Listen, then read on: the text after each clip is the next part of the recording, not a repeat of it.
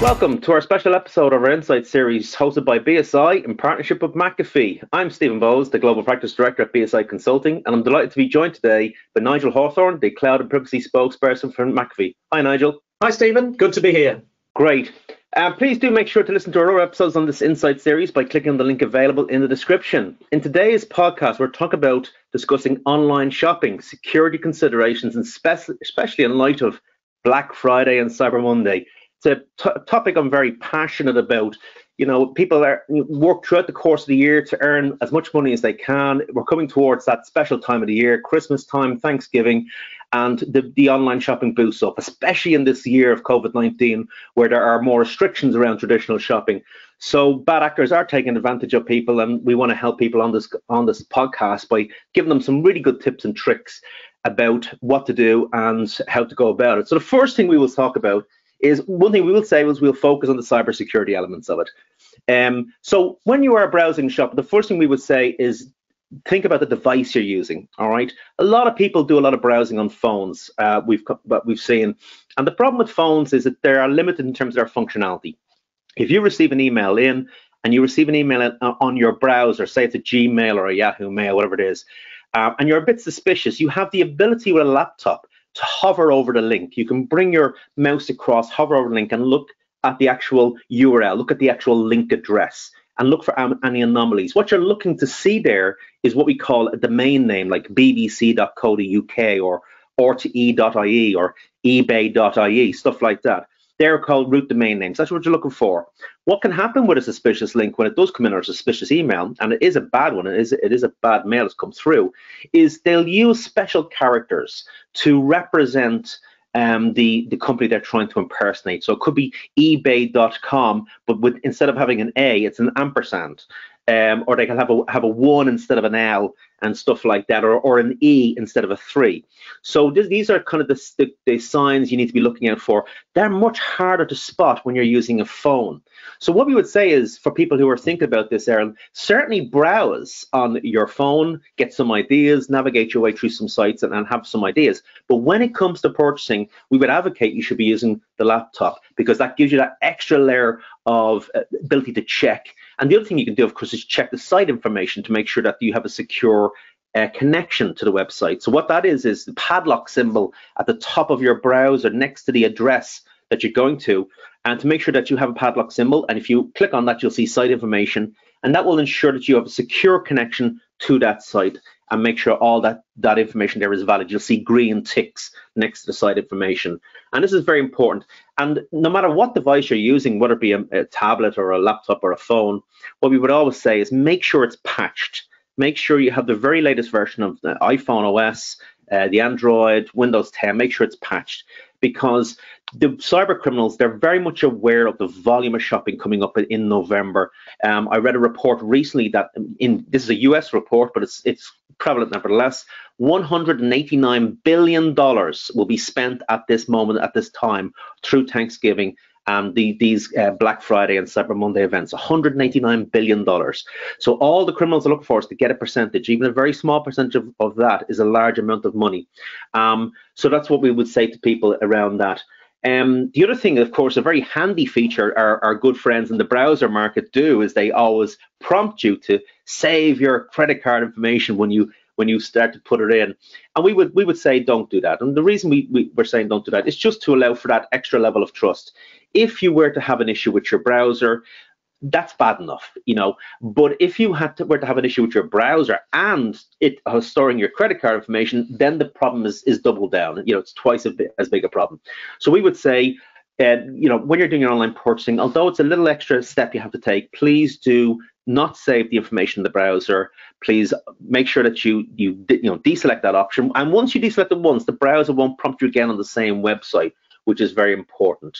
And where you can, we would say for paying mechanisms, try to use an existing, trusted payment mechanism. Example, PayPal. You know, they've been around for a long time, very secure. It gives you that extra layer of security, extra layer of insurance. Effectively, you plumb in your credit card details into your account there. It has advanced features like multi-factor authentication. So we would say that. And the final thing I'll say on this topic is around We know as well that one technique the bad actors are doing, the criminals are doing, is that they are leveraging some popular brands in phishing campaigns and email phishing. So what they'll do is they'll go to a famous website, Reebok, Levi's, whatever it is, and they will scrape the images from those websites. They will take a copy of those and they'll reconstruct those using the images and the data they've taken from that website, and construct up a very, authentic looking email to say, look, here's a 50% discount on Levi 501s. Click here to get your unique code that you can redeem at the online store. And of course, by hovering over the link, you'll see this come in. You'll notice it won't be coming from levi.com. It'll come in with some other URL address. And then you'll know that's a spam mail, that's a suspicious mail, and you can flag it with your provider. Nigel, from your side, do you concur? What are your thoughts on some of these ideas? I do, and I just want to go a bit deeper into multi-factor authentication, which you mentioned quickly there. So if it's available, always take it. It can take 2 minutes to set up, and it can give you a lifetime of additional security. And what we mean by this is making sure that you have different, as we call them, factors, different ways of proving who you are. So it may be that one factor is a password and one is using your mobile phone, which is therefore something you know and something you have. And therefore you are giving more confidence both to you and to the organization you're transacting with that you really are who you say you are.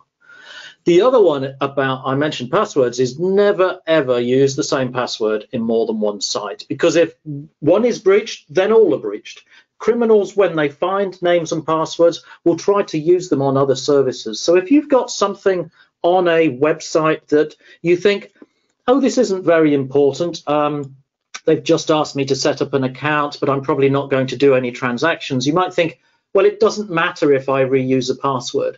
But think that the criminal who gets that will immediately try to log into every bank they can think of, your iTunes account, your PayPal account, etc., and use that password or something similar to it. So don't use the same password in multiple places, and perhaps use some password managers. There are some good free ones out there that you can use as a consumer to try to keep your passwords safe. Yeah, some good tips there. And indeed, I'll add one to it around the passwords. The key to getting a very secure password is around the length. The cracking of a password is effectively a mathematical exercise. And the longer the length of the password, the greater the mathematical exercise is. Think of simple maths. The more numbers you have in the equation, the harder the equation. So that's exactly what it is. So years ago, the traditional advice around passwords was to have a letter, have a number, have a special character, have an uppercase, have a lowercase, all that kind of jazz. And people ended up with, I don't know, to make something up, desk $2010, something like that, with a capital D or something crazy like that. They're very short passwords, 6, 7, 8, 9 characters, single-digit passwords. So what the current advice, that's been modified by industry bodies, and the current advice is really around the what we call the entropy, or the length of the password. And the recommendation is now to use a passphrase, which is effectively a sentence, and something very specific to you. You know, something, I'm just going to make something up here. My granny's name was Sarah. Now that would seem simple because there's no complex characters, there's no numbers, there's no, whatever. But the fact is, that's a very hard password to crack. And especially if it's something unique data to you, a person, or my favorite sport is Taekwondo, or my favorite F1 driver was Michael Schumacher. Now that's a long password, but as Nigel alludes to, if you're using a password manager, these complex passwords can be stored for your eBay account, for your Amazon, for your PayPal. And there, once you authenticate using multi-factor into your password manager, you can just click on eBay, click on PayPal, and just straight in. So it actually gets easier with more complexity. So that's an important point. And the bit about Nigel, I like what you said about the using of different passwords. Absolutely. There's a very good website which we'd recommend to people called haveibeenpawned.com. And pawnage is really where your email address, your credentials have been disclosed, they have been breached. And it could be something innocuous. It could have been something you signed up to in 2012, and the website, they had a breach in 2014, and your email address is out there, your Yahoo, your Gmail, Hotmail, whatever it is out there. So if you go to haveibeenpawned.com, you can type in your email address, hit go. It'll tell you when your email address was breached, in what year, or and in what breach it was. So in 2014 with the PayPal hack, whatever it is, or sorry, not the LinkedIn hack. 75 million addresses were disclosed. And then the question will be, have I changed my password since then? If I have, then you're fine. But if you haven't, you certainly should do so. So that's an important tip as well. What we'll do is just jumping into the financial element of it as well. What we would say is the following: you should be monitoring your online transactions with your banking applications. Okay, this is a very important part. So not just for to monitor your spending, but from a cybersecurity perspective, looking for anomalous behavior. And one key anomalous behavior trait we've noticed with criminals is that they will try a dummy run with your credit card. If they do get your credentials and your credit card details through whatever method, they'll try a dummy run. They'll put something innocuous in, like, you know, 1 cent or €1, something like that. And they'll put a kind of a narrative like bank charge or standing charge or something kind of innocuous to see if it gets through and without any issues. Once that's a trial run, once that's been validated, that validates all the data they have on you, your credit card number, expiry date, etc. And then they can rack up the charges on the card then afterwards. So look for those ones, apart from obviously the big ones, somebody buying flowers on your account from Argentina or something crazy like that. So do check your banking apps, check and monitor your transactions online. And as Nigel says there, but I'm bringing it into the financial side of things, if there are additional security offerings available to you by your bank, please do take them up. For example, we're aware of the Verified with Visa functionality, which is available for a number of banks and a number of cards here. And what that is it is an extra hop, there's no doubt. So you put in your credit card details, you've checked the browser, you've checked the address, it's all secure, it looks good, you're buying that gift for that person for Christmas.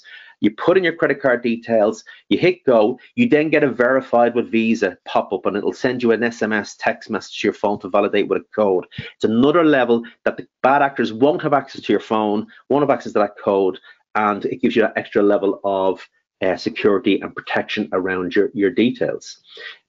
Christmas, a very important time, Nigel, brings its own unique challenges, I would guess. What would be some of the challenges you see specifically around this time of the year? Yeah, well, I think the big thing is not everyone, but so many of us get new devices around the Christmas period. So, check the settings on the new device. The good news is that the defaults for security are much stricter now than they used to be in the past. So don't be tempted to turn them off. Don't be tempted to say, well, I used to work without all of this security on my previous device, so I'll go into the options and then remove them. In fact, go into the security options when you get a new device and have a look what there is, because usually you can add even more. And it is important. It's your money and it's your information that might potentially be lost because you get excited about a new device, you turn it on and you immediately start a transaction. Yeah, it's a good point. And actually, bringing up new devices, there's also the fact that genuinely over the last several months globally, we've seen a series of new websites appearing. And what these are genuine websites whereby retailers are obviously moving to online functionality, which they didn't previously have to do. Obviously driven by the fact that there have been lockdowns across Europe, across America. You can't get to the shops physically, especially the ones that are non-core shopping. So there is a brand new rush to get on the web, a rush to enable their business online. But as a result of that, what can happen is similar to Nigel, your advice on new devices.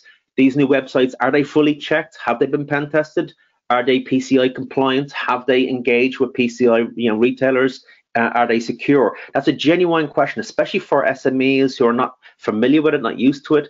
And also, I guess, like anything, when you have a flood of activity in any given space, like putting websites together, there will be shortcuts taken. People will rush to get the online presence to generate some market. So again, if you're coming across retailers that have, check those website settings, check the site information, and as you navigate around, just be careful what you click on and so on.